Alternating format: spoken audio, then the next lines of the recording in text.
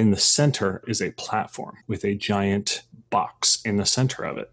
Coming out from that box is a huge spiraling horn, like from a gramophone. There are slots in the side of this box, the openings of which match conspicuously to the devices you found in the rooms previously in this temple. As you approach and insert each of these devices into the slots on this box, you realize that now each one of those devices makes a convenient handle from which this device can be rotated. You just slowly press on it as hard as you can, and the grinding of stone and the whispering of dust from the seams of this ancient mechanism begin to pour out. You realize it's starting to pull away from your hand as it is rotating now on its own. And it's not more than a second or two later that horrible song begins to emit from this. It's slow, it's sonorous, it's deep and resonating, but then the sounds begin to slightly pick up. You notice that the air above this horn begins to ripple. Two white, piercing points of light appear near the top of it as they flicker to life. Two malevolent eyes that now begin to look down at you, gathered around this gramophone that has summoned it. And I need you to all roll initiative. Yes! Let's play D&D! Hello and welcome to Making a Monster, the weekly podcast where game designers show us their favorite monster and we discover how it works, why it works, and what it means. I'm Lucas Zellers. If you play games like Dungeons & Dragons, you'll find there's more than one tier of play. The first tier is narrative, where players roll dice to resolve character actions in the story. We play the game.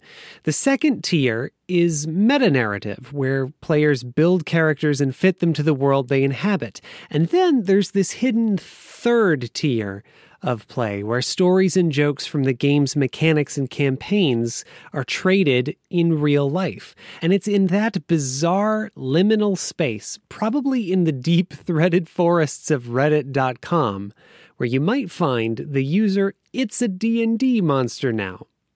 Without warning or mercy, he can take any comment out of context and apply 5th edition mechanics to it. It's a true test of the ability of role-playing games to accept any story element no matter how bizarre. That thing you said? It's a D&D monster now. That random picture you liked? It's a D&D monster now. That joke from your favorite TV show? It's a D&D monster now. Mothman? It's a D&D monster now. In its own way, Making a Monster is also about the space where game design meets real life, so I reached out to this mysterious provocateur for his perspective. Turns out, his name is Kyle Pointer, and he's a really good sport. Welcome to the show, Kyle. It is a real pleasure to meet you. Yeah, same. Kyle and I discussed his life as a D&D meme and the surprising benefits of designing 1001 D&D monsters that nobody asked for. I don't even remember what started it, but I remember I was on Reddit at work, as I normally was in about 2015, and I saw someone posted just like a single sentence comment, and I thought, oh, that would make a funny D&D monster. And then I thought, oh, I could make that into a novelty account, because novelty accounts were all the rage back then. I created it. I think I made one or two monsters, and then I completely forgot that I owned it for about 6 months. I had no intention of this even becoming popular, let alone it turning into anything. But then all of a sudden I posted something. I think it was like a corpse tree, like this undead tree. And I got something to do at work. So I walked away from my computer, came back like an hour or two later, and it had just blown up. And I was like, whoa, what is this? And I had made a subreddit so I'd have all my posts in one place, not even for anyone else, just so I could find them all.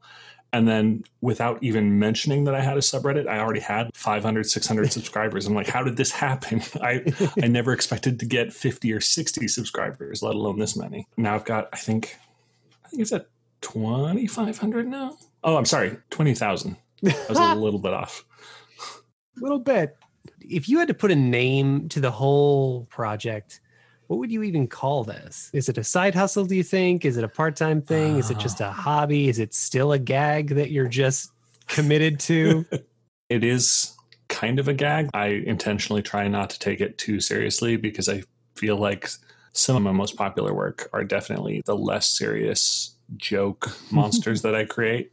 And honestly, being funny and gimmicky does not mean they can't also be fun to use in a game. And I think that's an awesome balance when it's struck properly. So I definitely still kind of consider it a gag, but overall, I guess I would consider it is really a side hustle. It's something that keeps me plugged in to the D&D community because the community online is just so amazing.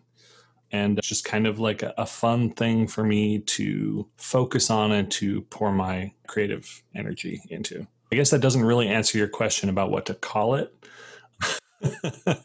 Well, I don't want to put words in your mouth. I have ideas of my own. I kind of think of it as D&D as street art. You've almost come along and done D&D graffiti, which is amazing to me. I don't hate that. I never thought of that, but I don't hate it. It's also like it wouldn't exist without Reddit. This is a uniquely Reddit thing, what you've done. Oh, yeah, absolutely. It was born on Reddit. The concept was inspired by Reddit. So this absolutely would not exist without Reddit. You've said you've been doing this for, 5 years now? Yeah, I've been doing it for about 5 years, yeah. You must have done hundreds of these things. Well, on my subreddit, which is, I'm the only one who can post there are currently 835 posts. Good night. Not all of those are monsters, but a decent number of them are multiple monsters. So I think that's not a terrible average. And plus, there's at least 100 or 200 that I have done that I haven't posted to Reddit. So I feel like I have to have done north of 1,000 by now. That's wild. And you're getting summoned now. People will tag you on Reddit when they see things. How often do you answer the call? There was a point where I was getting mentioned at least 3 or 4 times a day, if not more. And now it's more to the point where it's like maybe once every couple of days. In fact, every once in a while, the tag will be like, I know It's in D&D Monster now doesn't post anymore, but it would be cool if I'm like, yeah, I'm still here. It still happens. Is there a particular set of skills that you think you've developed over the course of 1,000 D&D monsters? I think technical writing. I was just talking with another homebrew creator about this the other day. It really comes down to writing about something, explaining it in a way that's very mindful of the mechanical realities involved. Like you need to explain something technical in a way that makes sense to someone who may or may not necessarily know exactly how it works. And you need to communicate these ideas as clearly as possible, but also without a ton of jargon and without needing like a flow chart to get through it. That's practically the definition of technical writing, and it's something that is incredibly important for any kind of game design for, I would say for RPGs in general, but especially for 5th edition D&D, because it's so focused on clear human language and streamlining things as much as possible and being easy to understand and without a lot of overhead. That's one of the core design principles of 5th edition that makes it so important to have that when you're writing something for it, especially something that you want to be mechanically interesting or complex, but you can only go as far as you can easily explain. We are 19 minutes into the interview now, and it is just at this point that we're getting to the question that usually begins the show. Of the monsters you've made, what's your favorite and why? Well, favorite is an interesting question. I don't know if I could pick a favorite, because like it could be like my favorite mechanically, it could be like my favorite thematically, it could be the one that has got me the biggest response from the community, the one that I found the coolest or was provided to me the coolest art for it. Like those are all, I'd give completely different answers for all of those, but my most popular one I'm looking at it on my subreddit right now is literally one of the joke ones I was talking about earlier. It's the Yeet elemental, literally an air elemental that just throws people. I did it literally in 5 minutes as a joke, and it is literally my most popular post of all time. But one that I really like mechanic, and one that I've actually ended up using in my own campaign is one called the Music Elemental. It's a variant, or it's related to air elementals, but it is one that is thematically, it's conjured from a ritual that involves some kind of object that makes music, like a music box or something like that. And this music elemental is essentially just this huge air elemental that responds to the music that it is attuned to. And based on that music, it will have different properties, which sounds complicated, but it's basically just it goes off the tempo. The flavor, I imagine, would more depend on the actual music itself. The flavor of the elemental, how it appears, how it acts, I think would be flavored by like what kind of music it is. But strictly based on the tempo, its speed, actions, legendary reactions, and HP regeneration all increase with the tempo. So I've got the tempo broken down into 5 stages, from grave to lento, moderato, allegro, and prestissimo, basically just increasing in speed. So the faster the music that it's attuned to, the more dangerous it will be. It will start getting crazy. And when I was using it in my own campaign, the party realized pretty quickly, like, hey, as this thing gets faster, that thing is getting more attacks. We need to slow this down. So half of them would spend their turns just pushing against the crank that was powering it, trying to slow it down. And I would, tick it down one tempo level just to give their actions, their investments. Like that's a cool idea. I hadn't thought about that when I had set up this encounter, but that's really cool. Like I should reward that. So I made it so that it would actually, if they spent time slowing this thing down, it would actually slow the elemental down. So then they had to then decide and divide their labor, like how many of us are going to be fighting, how many of us are going to be slowing this thing down. And then there's also other things going on in the room at the same time. And it ended up being just a really interesting fight. There was a lot of things going on at once, but none of them were like make it or break it, so that they had to focus on everything simultaneously. They just had to kind of be aware of everything, and they had decisions to make. Every single time someone's turn came up, they had a decision to make. And it was very cool. They got very engaged, and I was really pleased with the result. At first, I want them to forget that this thing is dangerous. I want it to be something that is more of a novelty, something that is interesting and fascinating to them. And then I want them to want to know more about it, right up until the moment it smacks one of them in the face. And then they're like, oh, wow, yeah, that's right. This is an enemy we're supposed to be fighting right now. That's kind of what I was hoping to go for. It's good at forcing people to focus on it, keeping a party busy while something else is going on, which I think is a really important part of encounter design that I think gets forgotten a lot. Like I forget it a lot. Obviously, not every single encounter needs to be some kind of masterwork, multiple things moving at once. But if every single encounter is just, here are some things, fight them, and then whoever wins gets to continue, is like you're just rolling dice and playing a board game at that point.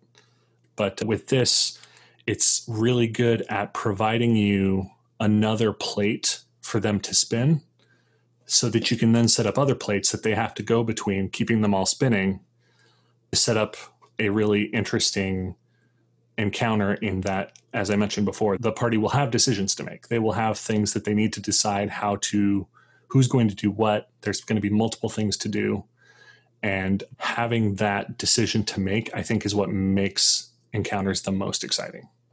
So this elemental is not really designed to be like the ultimate challenge. It's meant to be a piece, a foundation, like a catalyst that you can then build an encounter around.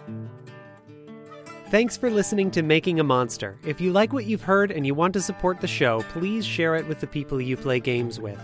Your recommendation lets people know they can trust me with their time and attention, and it's a real gift to me and the creators I feature. If you're really on board with what I'm doing and you want to improve the show, you can support me on coffee.com/SparkOtter.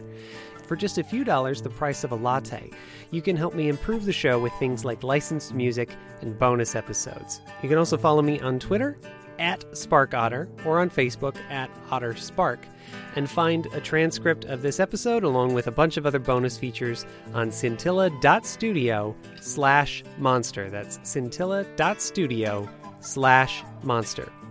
Here's how you can get in touch with Kyle. Well, I am on the internet pretty much everywhere.